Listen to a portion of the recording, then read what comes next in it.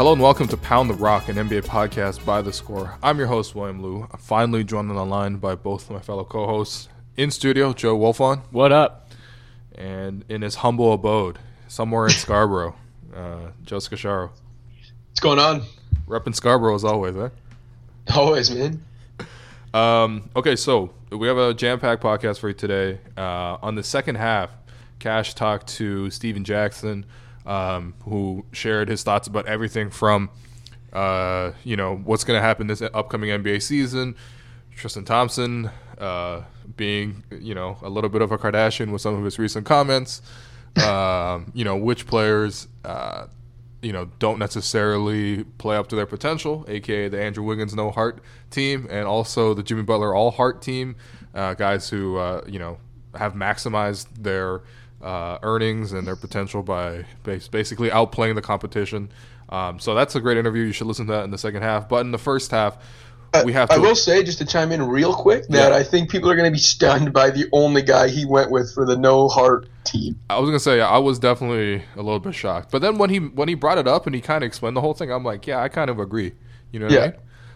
But it's not a guy who is looked upon as an underachiever. That's the weird thing. No. But let's start the pod by updating this Jimmy Butler situation, which has dragged on, it feels like forever, even though it's only really been like 2 weeks.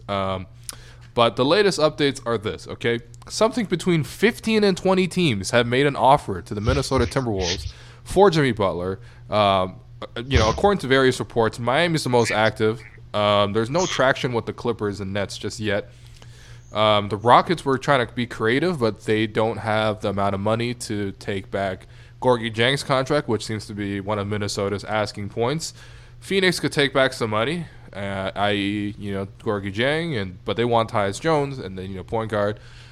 Sacramento could take back some money. I'm not really sure what they want. I think they want a first-round pick.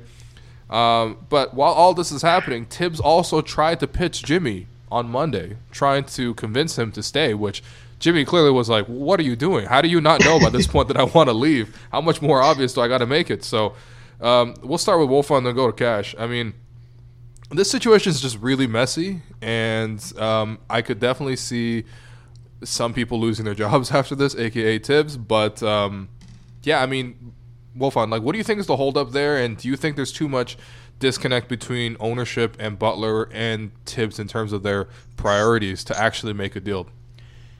From everything we've heard, it definitely seems like there's too much of a disconnect there because Glenn Taylor is sort of putting the pressure on the front office to get something done, as soon as possible, and Jimmy Butler is putting that same pressure on Glenn Taylor because he's not really making any progress, putting that pressure on Tibbs. And it's just hard to know what the end game is here for Tibbs. Like, I could see this being sort of a negotiating tactic because the Wolves don't really have any leverage here. And there was a report that came out that they were really unhappy that Butler's camp leaked the trade request because obviously that kind of puts them over a barrel, right? And I think it feels like the situation has dragged on so long because while Butler only formally made this trade request a couple of weeks ago, I feel like the writing's been on the wall for a lot longer than that. And I think we all kind of could have seen this coming a couple of months ago when, the reports were coming out that Butler was really unhappy with his teammates and it, seemed uncertain about his future in Minnesota. And, the Wolves weren't particularly proactive about it, and now, they're in a situation where their hand is being forced. So I feel like maybe this is sort of their attempt to try and regain some control over the situation, with Tibbs basically coming out and stonewalling teams or making, ridiculous asks of packages that he wants in return. Ben Simmons for reportedly, which is obviously a joke, right? Like it has to be, right? And I don't know how much credence there is to that report, but even if that request was not made in earnest one way or another, so so I don't know. It's really hard to say, like whether Tibbs knows that the situation is too far gone and that he's going to have to, make his peace with the fact that Butler is out the door, or whether he's just trying to drive up the price and start a bidding war. Right.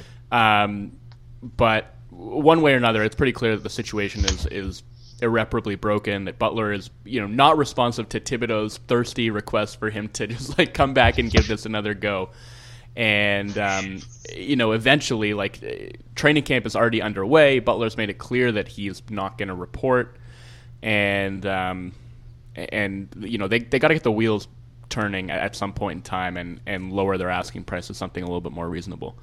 Cash, do you think Tibbs is kind of holding things up because he wants to get fired and take all his money from the situation before dipping? Yeah, I don't know about that. I think Tibbs is stubborn enough to be at least a little bit delusional.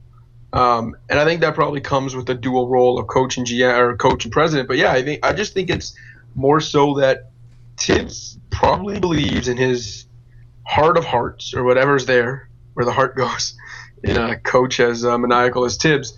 I think he believes that he can wait out the market and maybe get, you know, a better offer than he's seeing now. It doesn't make sense from our end, because you'd figure the deeper we get, you know, and once the season starts and the closer we get to the deadline, if say the season were to start, that those offers will get worse and worse, because, you know, a prospective team trading for Jimmy will get less and less time with him.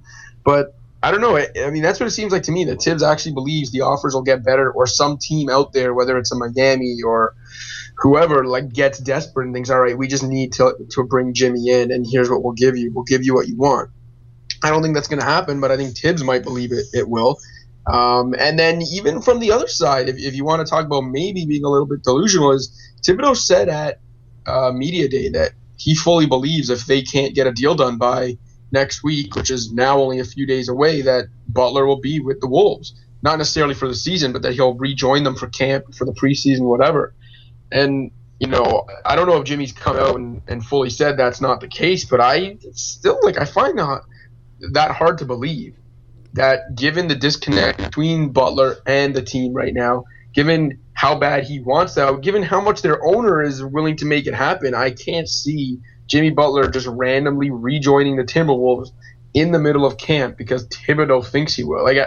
There's just a lot of things in this whole situation that seems like Tom Thibodeau trying to exert some control over a situation that he's clearly lost all control on.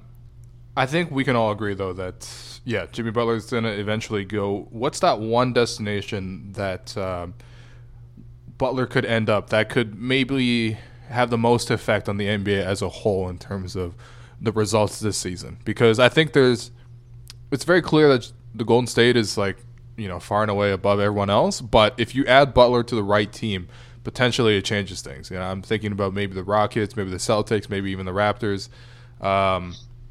You know, so Wolfon, who's that one team that you would like to see Butler on, just purely as an NBA fan? It's weird because we always sort of include the Celtics in, you know, any rumors about potential blockbuster trade, just because they always seem to have the assets to get a deal done. But I don't think they do in this case, just because they don't really have the contracts to make it work. Right, that's true. You know, unless they were willing to send Gordon Hayward the other way, which obviously I don't think they're going to do.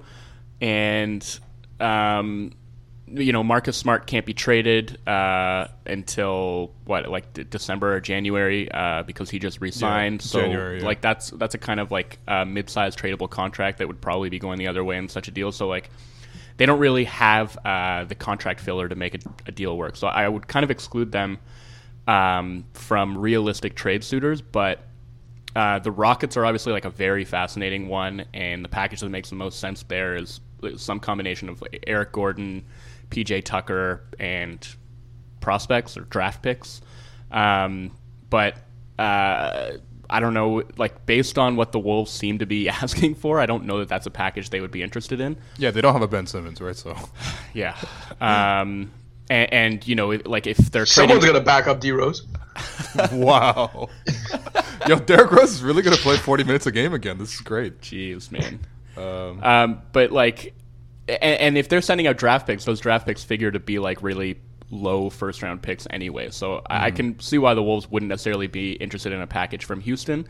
But obviously, if they manage to bring Butler into the fold without, you know, surrendering, you know, one of their top three guys, you're looking at a 4-man core of Chris Paul, James Harden, Jimmy Butler, and Clint Capella. And, you know, given how close they came last year to toppling the Warriors, I think that would probably be the most potentially landscape-altering deal out there. And then if you look in the Eastern Conference, I mean, the Raptors, if they can somehow get into that mix, like, again, I don't know what it would take, but they do have the contracts to send back that they could match. Several contracts that they can move. Absolutely. Between Valanciunas, Ibaka, I mean, potentially Kyle Lowry, if they wanted to go that route. But I think if they were going to, roll the dice and swing for a Jimmy Butler trade, they would want to keep Lowry in the fold.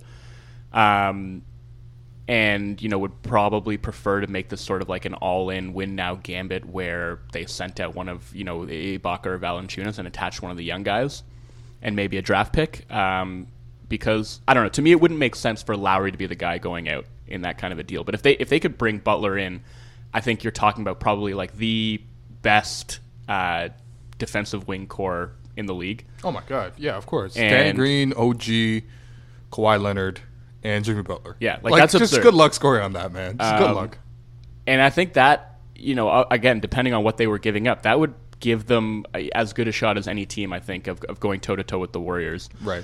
And then there's the Sixers, obviously, who, if they were able to swing a deal, I think would, vault to the top of the Eastern Conference pecking order. They'd be up there with the Celtics and the Raptors as well. So between the Rockets, Raptors, and the Sixers, I think those are the teams where a deal would actually meaningfully change the landscape of the NBA. Right. I think the Sixers are really interesting because they do have a couple of surplus draft picks, and they have expiring contracts that Minnesota seems to want. Now, I don't know if they want to take back Gorgui Dieng because he doesn't fit their future plans at all, and I don't know if Butler necessarily wants to re-sign there, and I don't know if Butler can coexist with younger players, but just on paper, they have expiring guys like Wilson Chandler is an expiring contract. They could stuff Amir Johnson into a deal.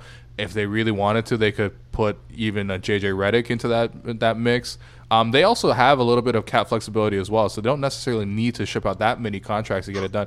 And then they have those future assets. So that could be very interesting for sure. And, the Sixers are kind of on record with new general manager Elton Brand appearing in the low post saying that, they have this money right now, basically.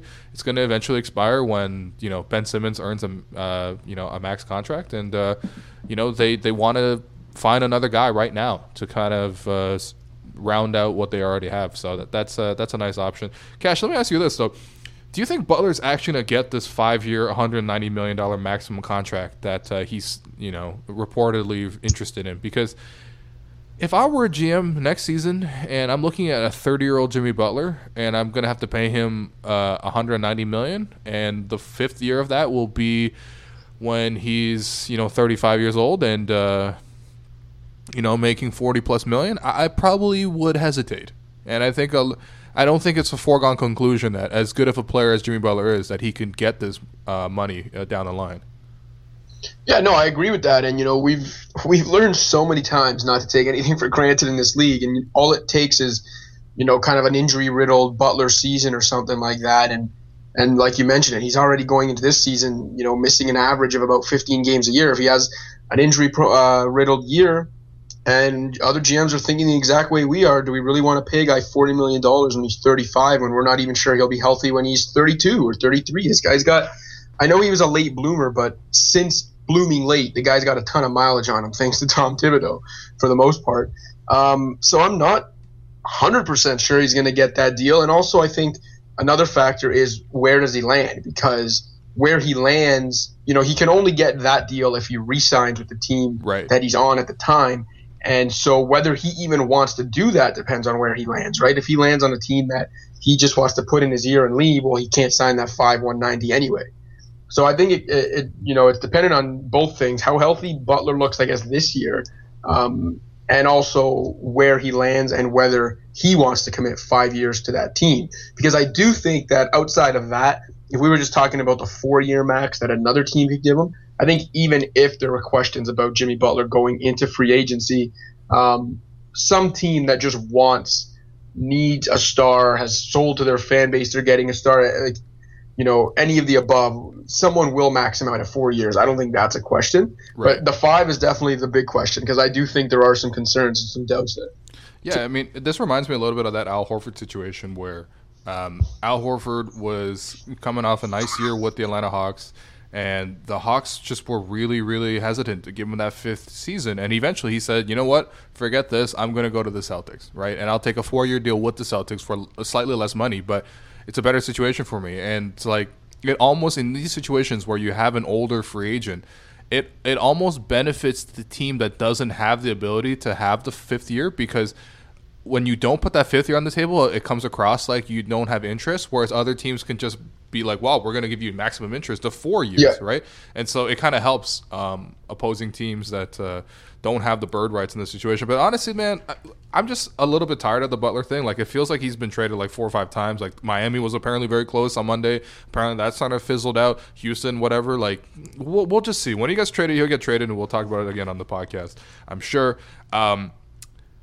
One thing I want to bring back that was very popular last season was the make or miss segment. It's been too long because the summertime has not provided us with enough small tidbits to actually do this segment. But with Media Day happening across the league over the course of this past week, we finally have a ton of topics to go through. So for anyone who wasn't one of the early listeners, make or miss, it's pretty straightforward. I'm going to give a statement, and Cash and Wolfon are going to either respond with make, as in they agree, or miss, as in they disagree. So let's start here in Toronto.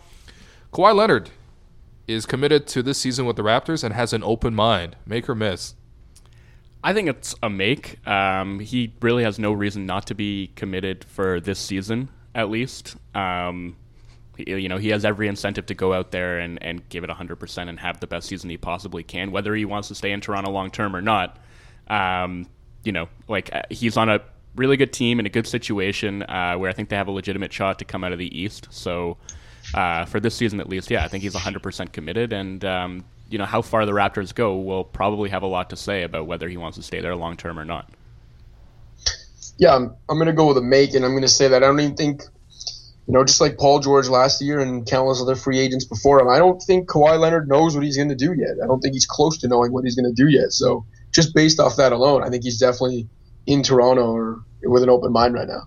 Yeah, and look, all the reports early on so far have been very positive. I mean, he stood before the media on Monday and Media Day, fielded questions pretty normally. Yeah, the laugh was, obviously very strange. It was really funny because, like, when Kawhi first came out, it was like a huge gasp from the crowd. It was like, oh my God, he's actually here, right? And then the first question, we're like, wow, he's going to be really nervous. Like, we don't really know what he's going to be like. Is he going to be hostile? Is he going to be withdrawn? And then he gets this first question from Doug Smith of the Toronto Star, and he's just like, tell me something about yourself. And he's like, well, I'm a fun guy. It wasn't tell me something about yourself. It was describe who you are. Yeah, that's true. That's a tough question to answer as in like the first day. Yeah, that's like an interview question, right? To his credit, Kawhi was more inviting to the media than I've ever heard him, because he said, ask me more about he said something along the lines of like, ask me more about myself and I'll tell you. I can't just give you the whole spiel. Yeah. I don't even see where you're sitting. It was. I did not expect the first words to come out of his mouth as a Toronto Raptor to be, "I'm a fun guy." Like, that was just so strange. But honestly, though, he really settled into the rest of the press conference. He looked very normal, natural. It was actually a pretty a lot of the questions were kind of, I would say, like, baiting him to sort of say something about his future, and there was a Spurs reporter there, and they want to sort of talk about his future and stuff like that, and what happened in the past and why he left San Antonio, and he just said, that's it's in the past now and stuff like that. I'm focused on this team right now, and I thought he was very engaging. And the Raptors are holding training camp in Vancouver. He seems to be pretty engaged with his teammates there, saying the right things. He called Nick Nurse a brilliant mind so far, so I'm going to call that a make. At least for this season, right? It seems like Kawhi is really eager to and really happy to be back on the court, and he seems 100% too. Next one, make or miss. Kawhi will never laugh again after being roasted on Twitter. I mean, he'll probably laugh again, but he might not do it so publicly or so ostentatiously because, also Kawhi's probably a guy who doesn't pay much attention to social media and he has 4 total tweets. Yeah, he could very well just not be aware that people are actually roasting him on Twitter, right? That's true. Yeah, I think it'd be funny if someone told him you got roasted when you laughed immediately, and he'd be like, I laughed. If it's a make, it's because Kawhi Leonard might have just never laughed again anyway, regardless of whether he got roasted on social media or not. Yo, we gotta go down to the Scotiabank Arena this season and just tell Kawhi knock jokes or something. We gotta recreate this viral moment, man. Yeah, but he was laughing at his own joke. That was the funny thing, right? It wasn't like something that somebody else said. He was laughing because he said that he didn't know where Doug Smith was sitting at. All right, so one of us has got to hide at the practice scrums and just ask him a question about who he is as a person.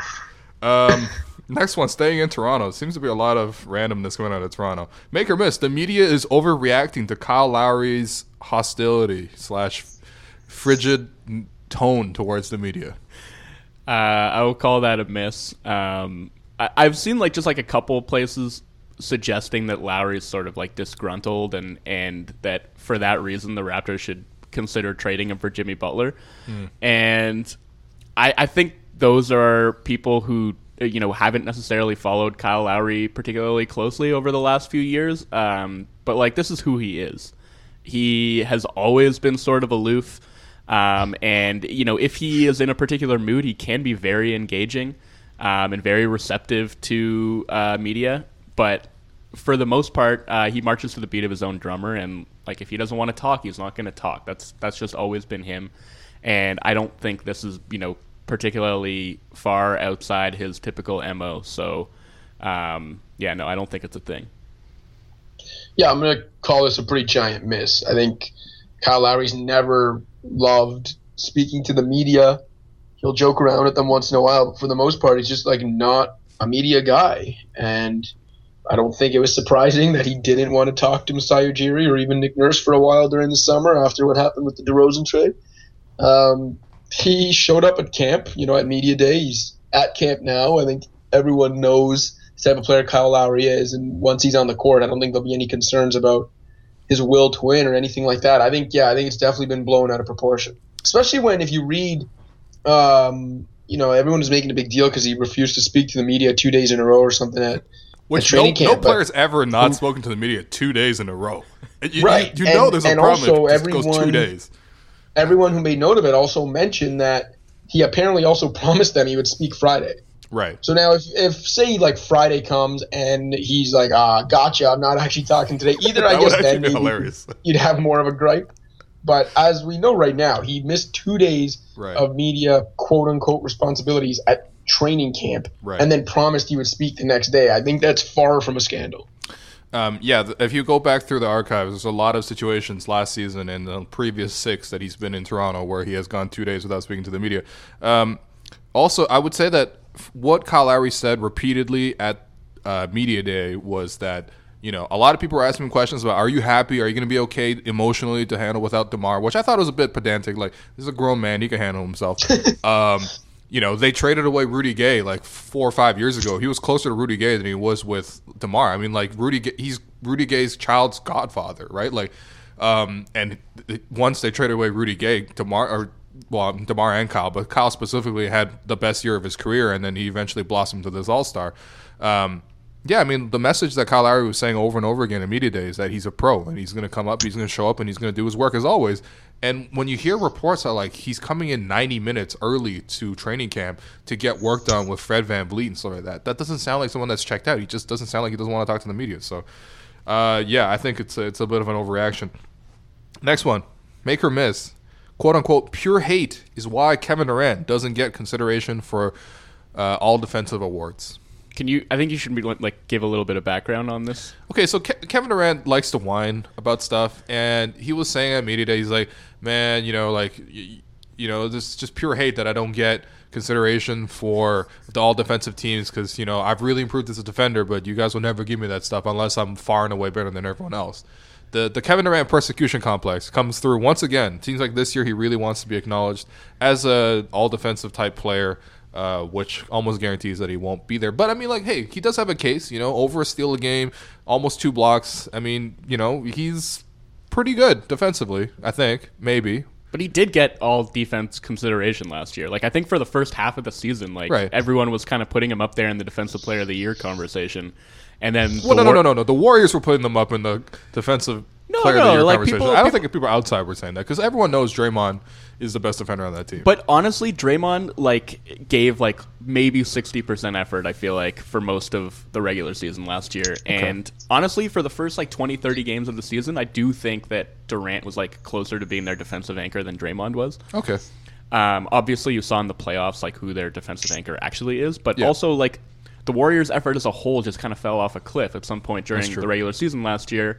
And I don't think Durant's defense ever, toward the back half of the year, ever really matched up to what it was at the beginning of the year when I feel like he was coming out and trying to make some sort of a statement about the fact that he could be an elite defensive player, which he definitely can. He's really fast. He's extremely long. He obviously has the tools to be an impact defender.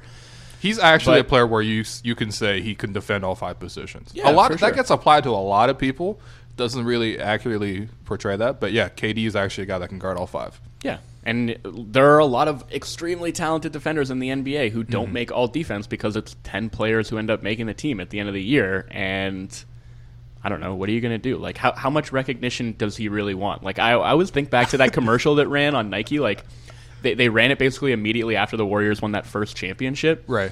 And it was all about Durant basically overcoming or silencing the haters by winning a title. And the implication was that he's just been doubted at every stage of his career, and somehow going to the Warriors and winning a championship had vindicated him. And it's when did that doubt come into play? They said he was skinny coming out of college, I guess. Because he could only bench press 110 pounds coming into the compound, the combine.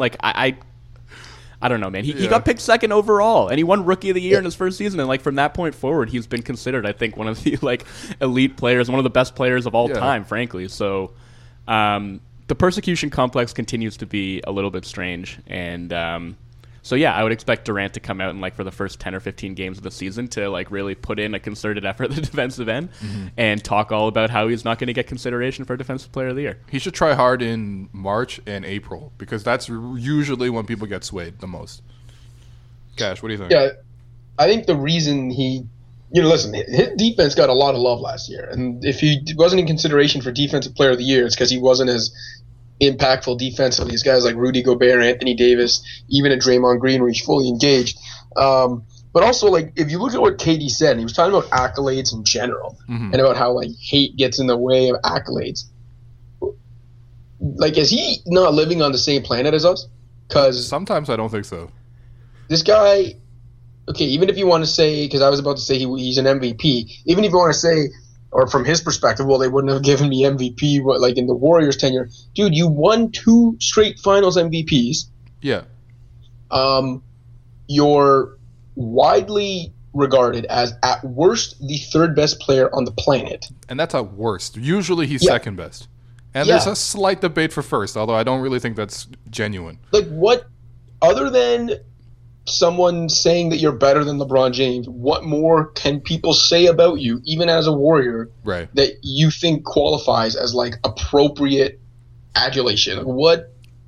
It's just the same old with Kevin Durant, where great player, fun to watch, but for some reason has created this false narrative in his mind that the world is against them. And the media especially is against him, and nobody knows where the hell it's coming from. And it's honestly, it's confusing and slightly concerning that he's so kind of just out of touch with the way people really view him. Yeah.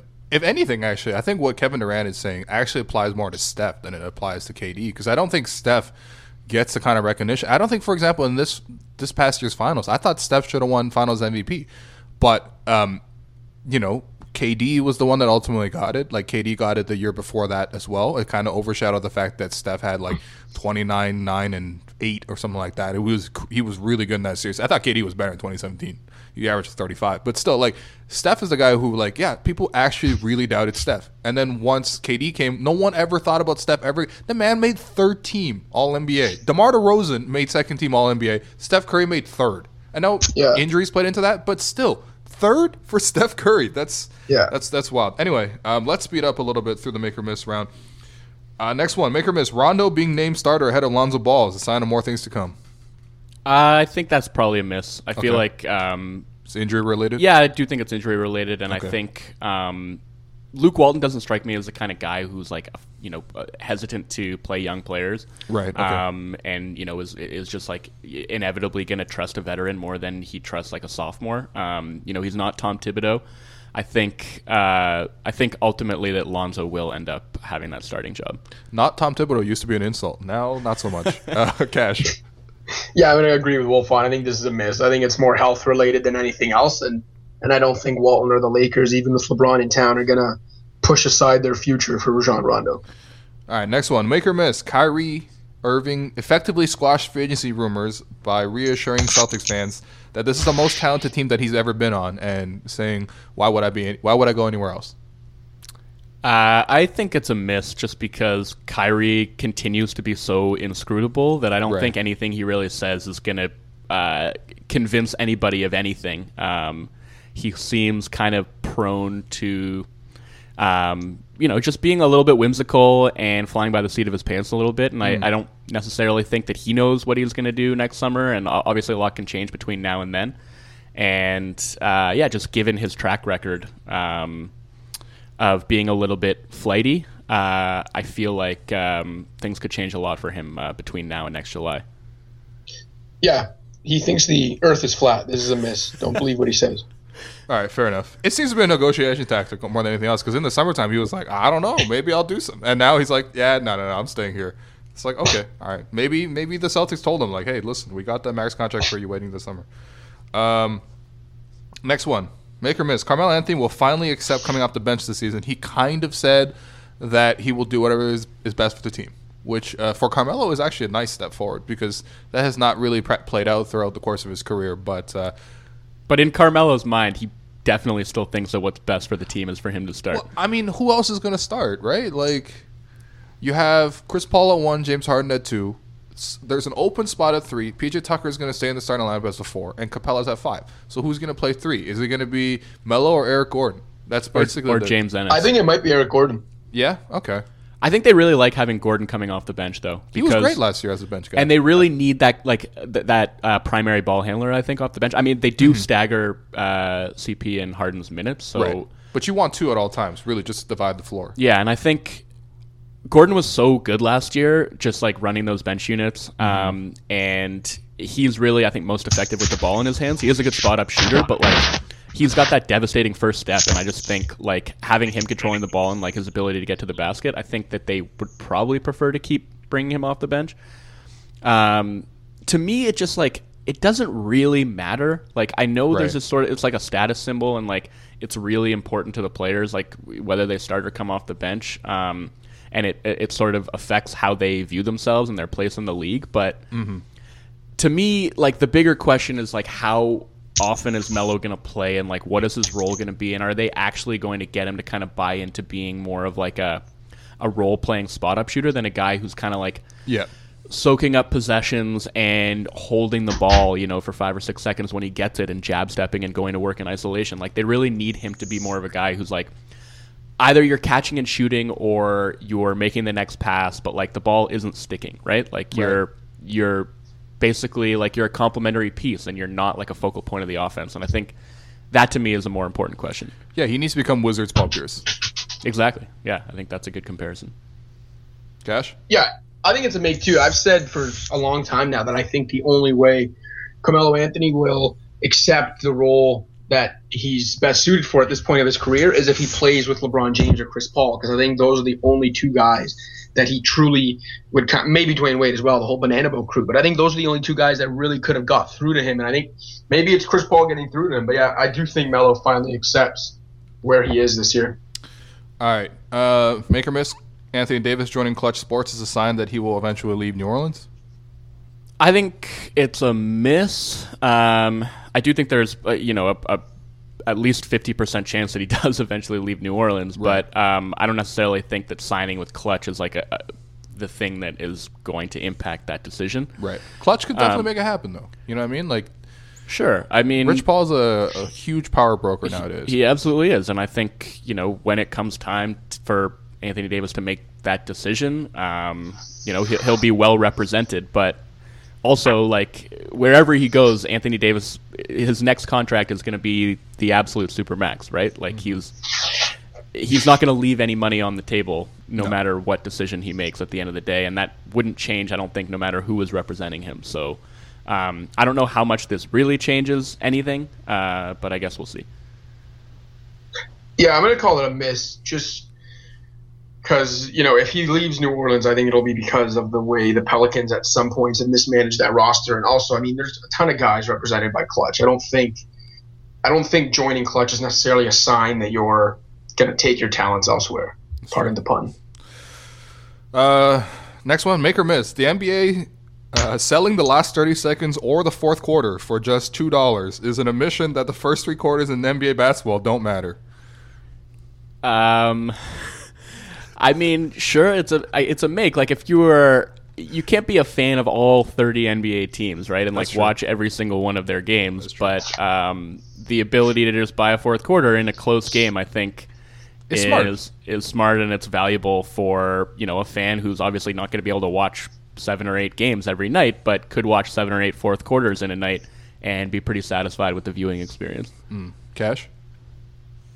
Yeah, I'm going to say that's a miss because I'm going to say it's more about the NBA just knowing that, it's not that the first 3 quarters don't matter. It's that to the casual fan who doesn't have all the time in the world, the NBA still wants to get the peak of their product out to those people. And, I think we can all agree that the climax for the most part is the last couple minutes of a close game.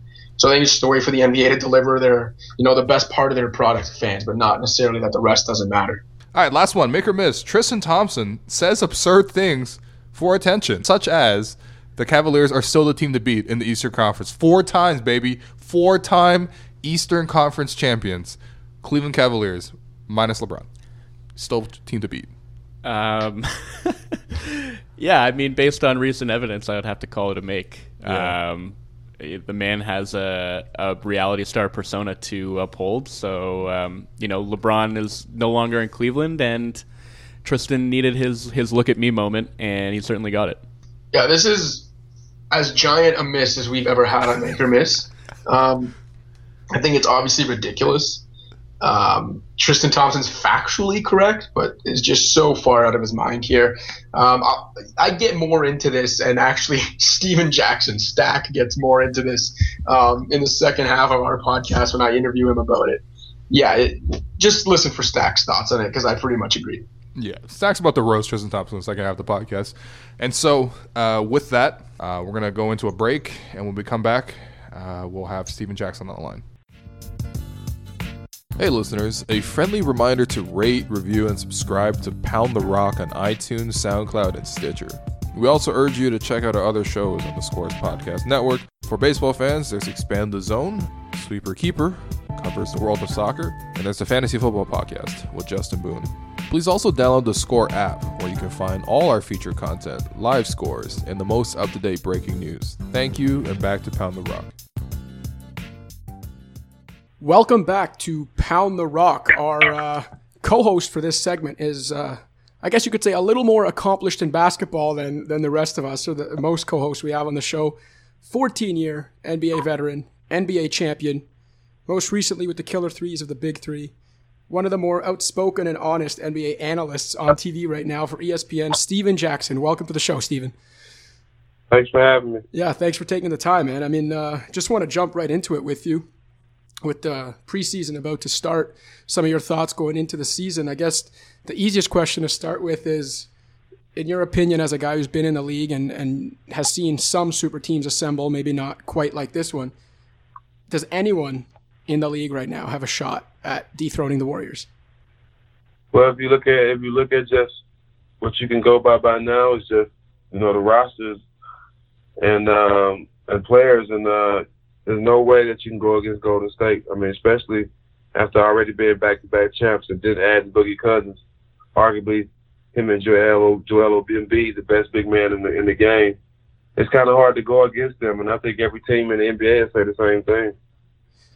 Last year the Rockets, I guess, are the one team that gave Golden State a run for their money in that West Finals. It looked like they might have had them for a moment. Obviously, then they lose Trevor Ariza and Luc Mbah a Moute whether it's Houston or anyone else, do you think anyone else can even, forget about beating them, but even put that kind of scare in them?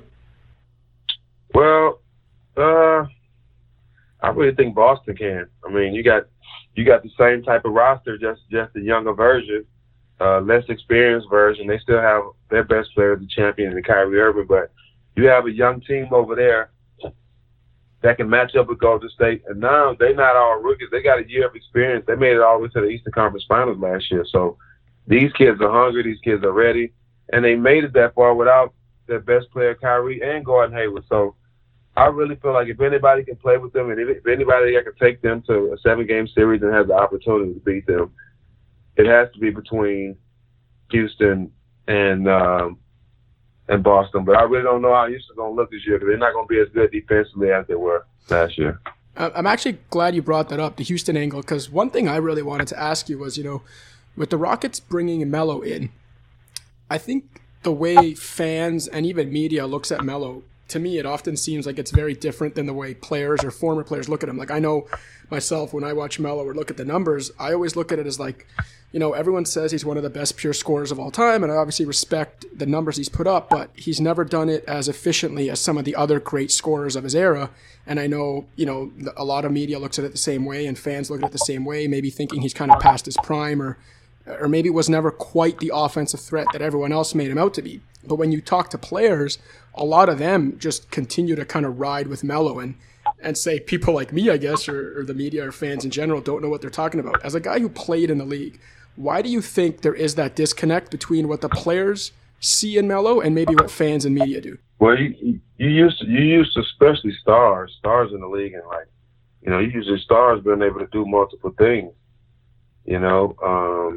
Melo just does one thing well, and that's score. He don't really make anybody around him better. He's not a playmaker. He's one of the best scorers I've ever seen. But, in this day and time, you gotta do more than that. You gotta make guys better, and the stars these days do everything. Look, Russ is averaging a triple-double at the point guard position. LeBron can average a triple-double if he wants to.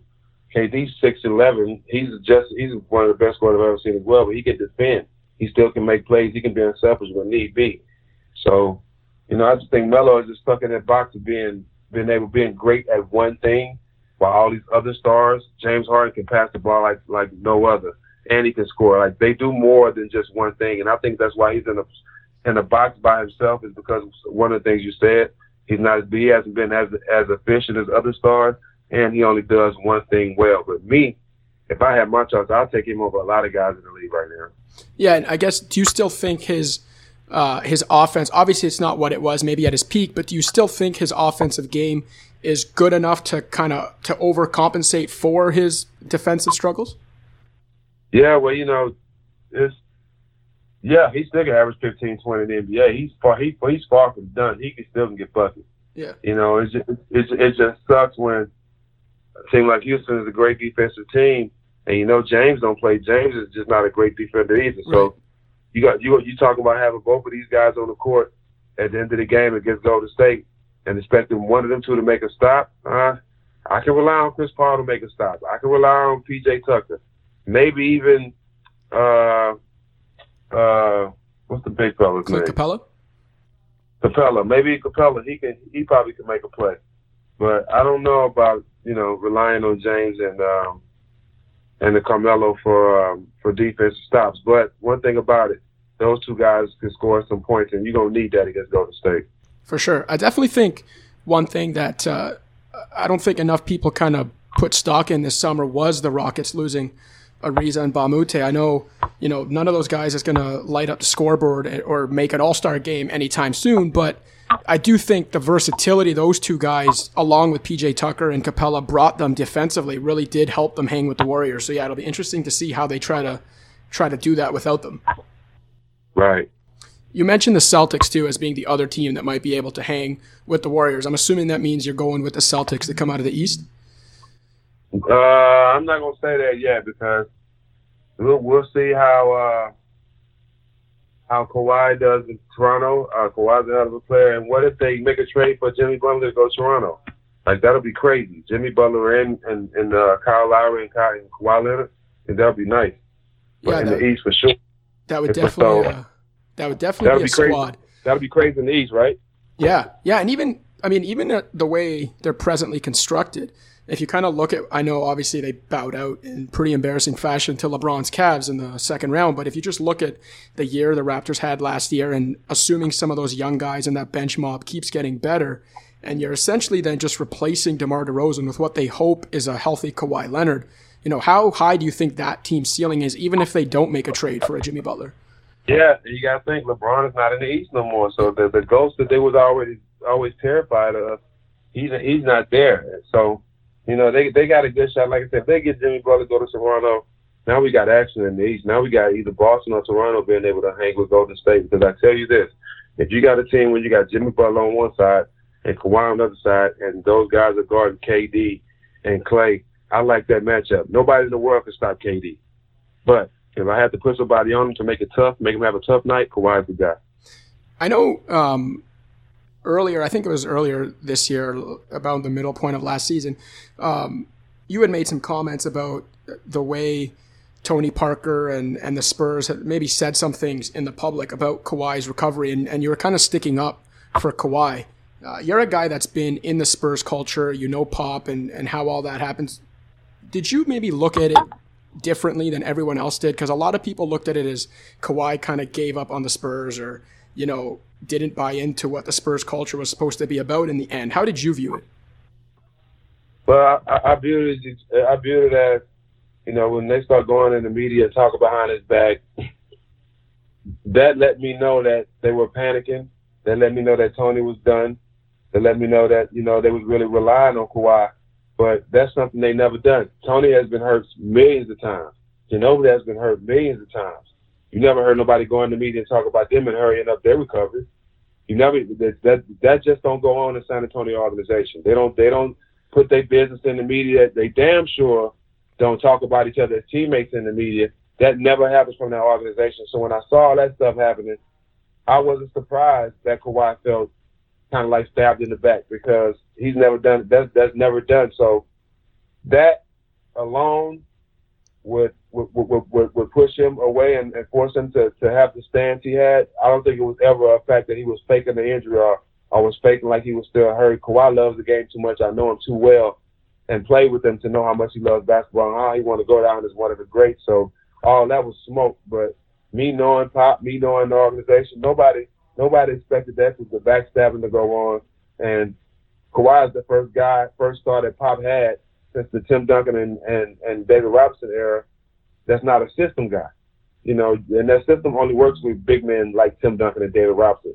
Once he saw Tim Duncan fading, he let Kawhi, as you see, it's never been happened before with me and no other player. He let Kawhi just play free, come down, take quick shots, ISO. That offense wasn't the normal San Antonio style of ball. Well, when Tim was at the end of his play, he let Kawhi do it, and Kawhi took over. And I guess other guys might have had their own agendas about it, but that was helping them win. Well, Kawhi is just different, you know what I mean? And he wasn't going to let them treat him that way, knowing he was the star of that team. So, Pop always handled things right. I'm pretty sure anything negative that went on, Pop handled it the right way, because he always does. And, parting ways with Kawhi wasn't easy for Pop, because, Pop, he don't just coach you. Pop is like a father figure. He really loves his players. It's bigger than basketball with Pop, especially if you're giving your all for him. So I know he didn't want to go part ways with Kawhi, but Pop will do what's best for the team. And now that Kawhi's gone, nothing stops, nothing changes. We're still a championship organization. We have DeRozan. Let's continue to approach things like we continue to do, and do the things the right way. And it was just shocking to see Kawhi won the league, because nobody expected that. Yeah, I think that's what the most jarring thing was, right? Like you mentioned, it is the mythical presence of Pop and the Spurs as an organization for basically like 20 years now. They kind of seem like the one franchise in the NBA that was immune to that, that you would never see that kind of thing happen. And especially because Kawhi, everyone just assumed he was like the perfect superstar for the system, in terms of being a quiet guy that didn't seem to want the bright lights. So I think for a lot of people, even when the rumors first started coming out, I think most people just assumed, well, it's the Spurs, it's Pop, they'll find a way to make it work. And then everything just snowballed so quickly. Yeah, you got to think too. Tony's from France, Ginobili's from Argentina. Tim's from St. Croix. This is the way I can help make people explain it. This is the first real urban superstar that Pop has had. So a lot of things that was real normal and playing with the organization, a guy young like Kawhi coming up with the way things are changing in the game right now, a lot of that stuff is going to be kind of weird to him, And these young guys got a whole new style, a whole new way of looking at things and doing things, especially the stars. So just that old boring way of moving along, it might not appeal to some people. And I think Kawhi, Kawhi wants, like I said, he wants to be the best player he can be, but he wants to enjoy playing basketball. And I think Toronto, or even if Toronto don't work, I think he'll eventually get to that point. You mentioned, like knowing Kawhi and kind of knowing the type of player and person he is. Do you think that, when the trade first happened, the immediate reports were that he didn't even want to be in Toronto, and then, it became, well, he'll put in his year and then be gone. But as time's gone on, you started to hear reports that now he's coming to Toronto with an open mind, and, he's going to give the Raptors a chance. From what you know about Kawhi in the situation, do you think the Raptors, if things go well, do have a legitimate chance to keep this guy long term? Do you think Kawhi's open to the idea of not just bouncing for sure in a year? I'm not sure. I mean, and that's one thing. That's why you don't listen to reports. That's why I'm glad I'm not in the business of, because I've been in this side now. I've seen so much fake news.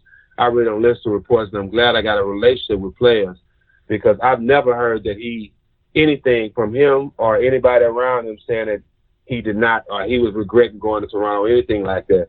I think any situation that was different for him, obviously he was going to explore them all as a professional. He's always been a professional. He loved to play basketball. He just wanted to be in a situation where I can't be the star of your team and being backstabbed. I can't be the star of your team, you know what I'm saying? And people have got their own motives behind my back. Like, this organization never done that before. It's not going to start with me. So, and I understood that. So, with Kawhi, man, he's going to go to Toronto and ball out, man. And if things work out there where they play well, they need another star for sure there. If that works out, I know he's going to love Toronto because it's a great city. It's a great place. But if it doesn't, you can't fault a man for, if he comes back home, exploring that option. Every basketball player wants to play in their home state or in their home city. And any basketball player will explore that option first before anything. Yeah, and I think if there's one thing everyone should have learned over the last year, whether it was, Paul George falling in love with OKC and their system, or even the Kawhi situation itself in San Antonio, I think what everyone should have learned is that you don't actually know. Yeah, and the team started it first by not showing loyalty. So, start with LeBron James. I'm shouting him out and giving him props, because he's the reason why these players will finally understand that there ain't no loyalty in this game. Do what's best for you. Go play where you want to play. Go chase the championship if you want to. Do what you want to do with your career, and don't let these teams and owners dictate it. And I think LeBron, you got to give him all the props for that, because, by him bouncing around, being the best player in the league and going where he want to go and playing where he wanted to play, then going back home and doing all that, now with the Lakers, that says a lot of you having control of your own destiny and your own career, and a lot of players probably follow suit.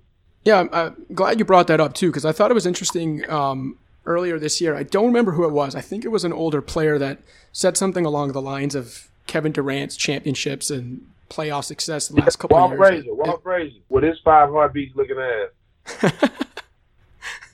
Yeah, he said that KD's playoff success the last couple of years should have an asterisk beside it, and you came out and defended KD, and even just what you were saying about LeBron. I do think it's interesting, because there are a lot of ex-players that kind of dump on this generation of players and look at it as they're entitled, or they do things a certain way that they don't agree with. But it seems like you have the opposite view, where you actually appreciate and enjoy the fact that the players are kind of taking matters into their own hands. Yeah, they supposed to. Like, who? Can't nobody tell me what I'm worth more than me. I know what I'm worth. A lot of people don't know this, but I negotiated my last contract on my own. I ain't never went to college, never had to step the foot in college. 3 years, $30 million, while I still had 2 years left on my deal. So you know what you're worth more than anybody. Numbers don't lie, and at the end of the day, like I said, there's no loyalty in this game. You get these players, and they have to say at the times that they with teams, and they get up there and say, yeah, I want to be with this team for the rest of my career. Then the team ends up trading them. Then they come out and say, yeah, I wasn't happy there anyway. You know what I mean? Like, I love the fact that they're being honest from the jump. And I understand these teams are not loyal to nobody. These teams, it's a business. They're doing what's best for them. And I learned that the hard way, when I was the way my career ended. But I understand it now, and I'm glad these players are taking control of their careers. When you say you negotiated your last contract by yourself, you mean like no agent, no management, whatever, just you and me and my friend Nita Berry. No help at all. No agent, no nothing. I went to dinner with the owner, sat down with him, showed him the stats of the guys that's making this a certain amount of money and what I'm making and my stats. My stats was beating everybody's stats by at least 10 points, 5 to 10 points. So there's no reason for them to get paid that much. When we beat number 1 seeds in the first round and I'm getting paid this don't add up. So it only makes sense. And what makes sense should never be questioned. Which team was that with? You said it was just you. The Warriors. The Warriors. With the Warriors. Shout out Bobby Rouse. You mentioned some of the East favorites earlier, talking about Toronto and Boston. I don't know if you saw it today, but Tristan Thompson came out and said that. Yeah, I seen that, man. Yeah, I seen that, man. All right, so I needed to get your thoughts on this. What are your thoughts? Because the way I look at it is like, listen, I get what Tristan Thompson's saying. Yes, technically the Cleveland Cavaliers are still the Eastern Conference champions, but nobody in their right mind believes that the LeBron-less Cavaliers are the team you have to go through anymore. So what were your thoughts on Tristan's comments? JR said it right. J.R. Smith said it right. Look, man, I know LeBron's on. I don't care who comes in or out. We're going to approach this season. We're going to try our goal is to win a championship. Make it to the playoffs and win a championship. Our goal don't change regardless of who in that locker room. JR said it right. He's going too far. Bro, listen. Come to reality. LeBron is not in that locker room. Now, we know, Tristan, and you one of those ones that love attention. You want to be, you on the Kardashians and all that. You love attention, so you just saying stuff. Listen, if anybody can say something like that, it's guys like JR, guys that really contribute. Okay, you was just out there running around, bro. So JR handled it right. We shouldn't even be talking about what Tristan said. He can't make a layup half the time. So we don't need to pay attention to nothing he talking about. J.R. Smith, I salute him. That's the attitude you have. Regardless who in his locker room or regardless who on my team, we go out there and play.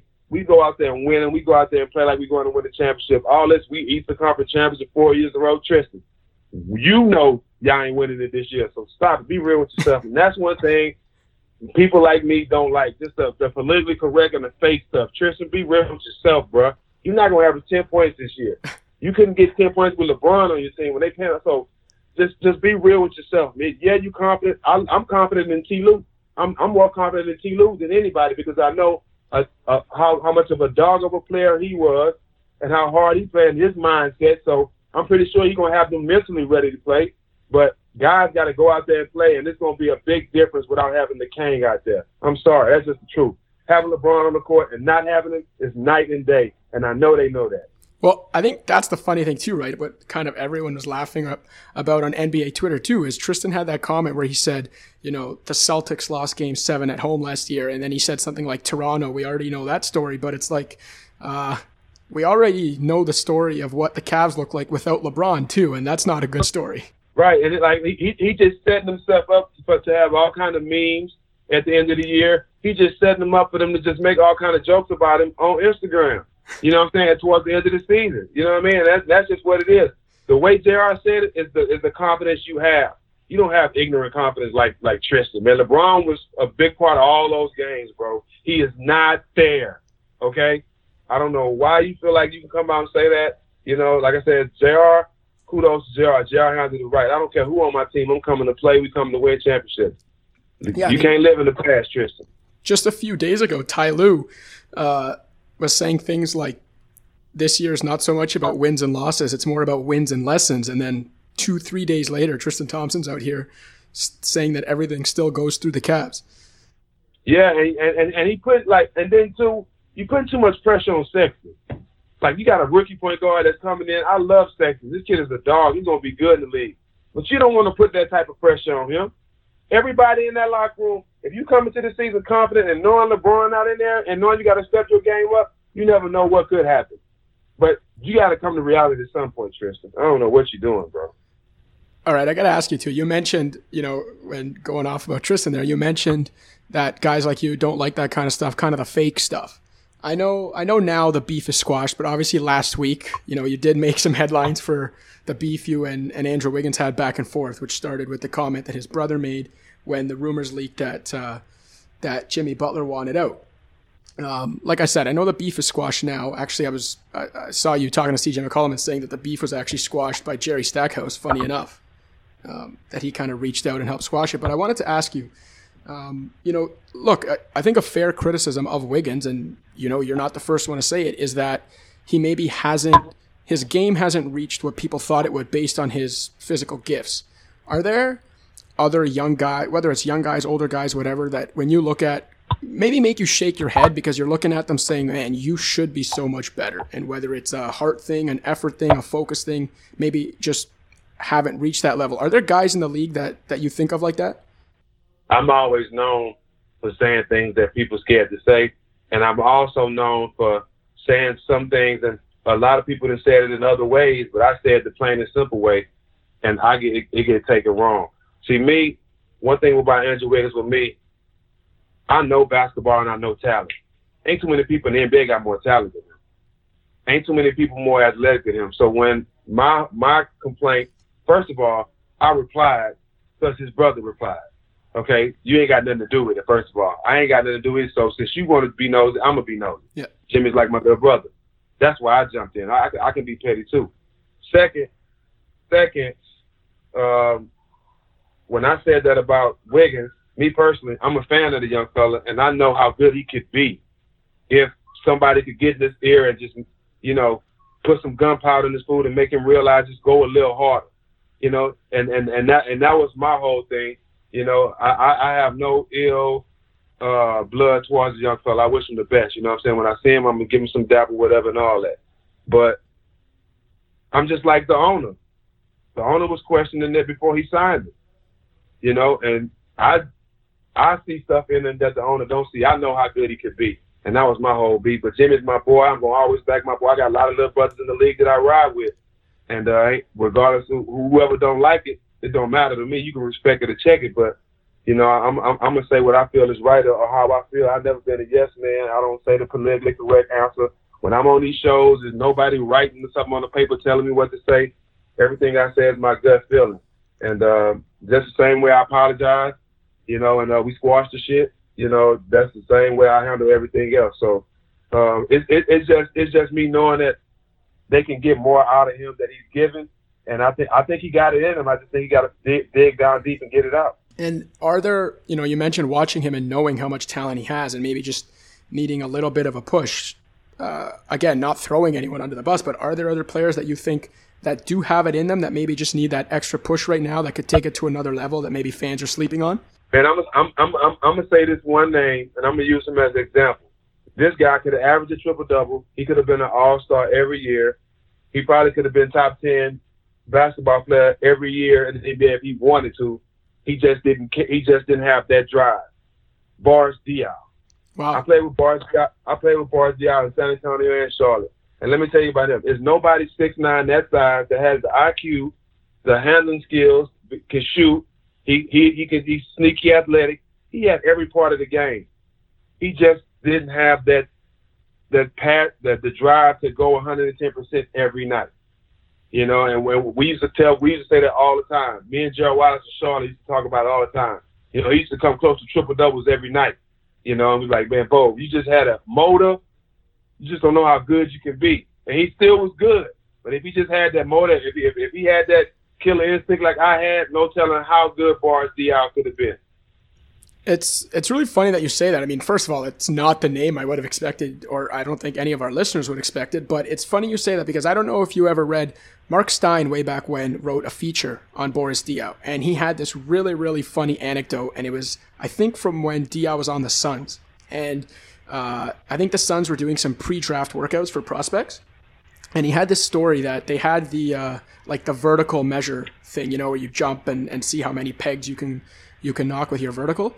And so he says that Boris Diaw came down and he was in flip-flops sipping an espresso or a cappuccino or something, and asks what the machine is, and the Suns guys tell him, oh, it's like we're measuring prospects, verticals or whatever. So they said that Boris Diaw just calmly takes his flip-flops off, puts his cappuccino down, and with like barely any effort completely clears the rack, or like equaled some mark that Amari Stoudemire had previously got. And everyone was kind of looking at him in shock, and Mark Stein writes in the story that Diaw didn't even seem to care. He just like calmly put his flip-flops back on, picks his espresso up, and just walks away. And I think it's really funny to hear you say that you're looking at it as like this guy had some freak athletic gifts and an IQ for the game that maybe a lot of people didn't realize. And yeah, to hear you say it probably should have been better than what he ended up being. One of the smartest players I've ever played with, one of the best teammates I ever played with. Boris, I'm going to use a Lil Duval line. Boris been living his best life. Since he came to the NBA, he's one of those guys, his attitude and mood is the same all day. He's always in a good mood. Real smart guy, man. But if he had that motor, if he had a little gunpowder in his food, I guarantee you he would have been down as one of the top players in the league every year. He's definitely like the poster boy for that kind of very like calm, suave European life.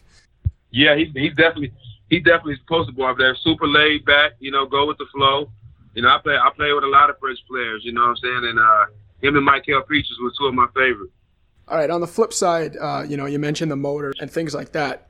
I'm assuming there's got to be players on the other end of the spectrum that you watch now that you think about, like, if you're talking about guys with no heart, what about guys on the other end that be overachieved in terms of what their talent was just because of their motor and their heart? Are there guys in the NBA right now? Let's call it Stack Jack's all heart team. Are there guys you see that would make that team right now? That I consider has a lot of heart? Yeah, that kind of like we're just talking about how maybe guys like Diaw or something maybe never reached what their ceiling should have been because they're a little more laid back. Are there guys in the league right now that you think are overachieving just because of their motor, because of their heart, because of the amount of work they put into their game? I wouldn't use the word overachieving. I would use earning what they deserve, from the hard work and from giving that extra energy and that going 110% instead of 100%. Guys like PJ Tucker. Okay. He really making a name for himself, just going out there and playing harder than the person across from him, not being scared, putting his body on the line. That's the type of guys I love. Patrick Beverly. Come on, man. Patrick Beverly, he going to get out there and battle against anybody. I don't care who you is, where you from. You tie your shoes just like me. I love Patrick Beverly. Let me see. I go with John Wall. John Wall, he always playing like he got something to prove. Always got a chip on his shoulder. He's a dog. Of course, Russell Westbrook. Russell Westbrook got more heart than anybody I know. I think his heart is bigger than him. His heart might be bigger than his body. He might got to put his heart in the locker before the game. Russ is a different animal. I love guys like that. I love his passion for the game. Win, lose, or draw, you're going to get my all. You got to see me. You got to deal with me for 4 quarters, regardless of what happened. I love that attitude. I'm going to give you one more. I'm not going to say he overachieved, but I just like his heart. He know he's great, but I just like his motor and how hard he plays. But the Greek Freak, like this, you can't teach that passion and the will to be great, the will to go that hard every night for your team. Greek Freak got it, and that stuff you can't teach.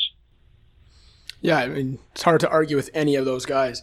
The last question I want to ask you, kind of get away from current NBA before I let you go, because I've been wondering about it since I saw you post it on Instagram earlier this year. I think it was back in January. You put a post up on Instagram, and you kind of teased a documentary that you said you and the people involved were going to make yourselves, and it's called The Brawl. And it seemed to be a tease of a potential documentary about the Malice at the Palace.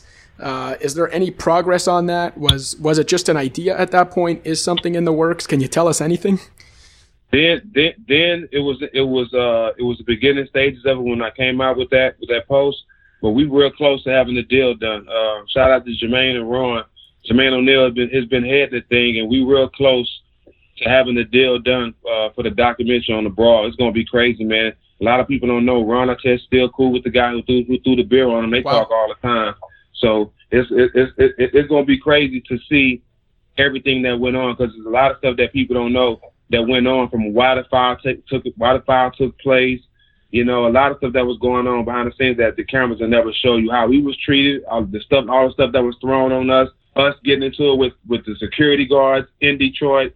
There's so much to the story, man. You know, I hope a movie comes from it too, because, you know, that's some sports history. But when we able to sit down and tell y'all the full story, and we can walk people through everything that happened, man, it's going to be something special. But shout out to Jermaine O'Neal. He real close to having the deal done for us to get this thing done. Because, you know, this can't be free. You got to pay for this.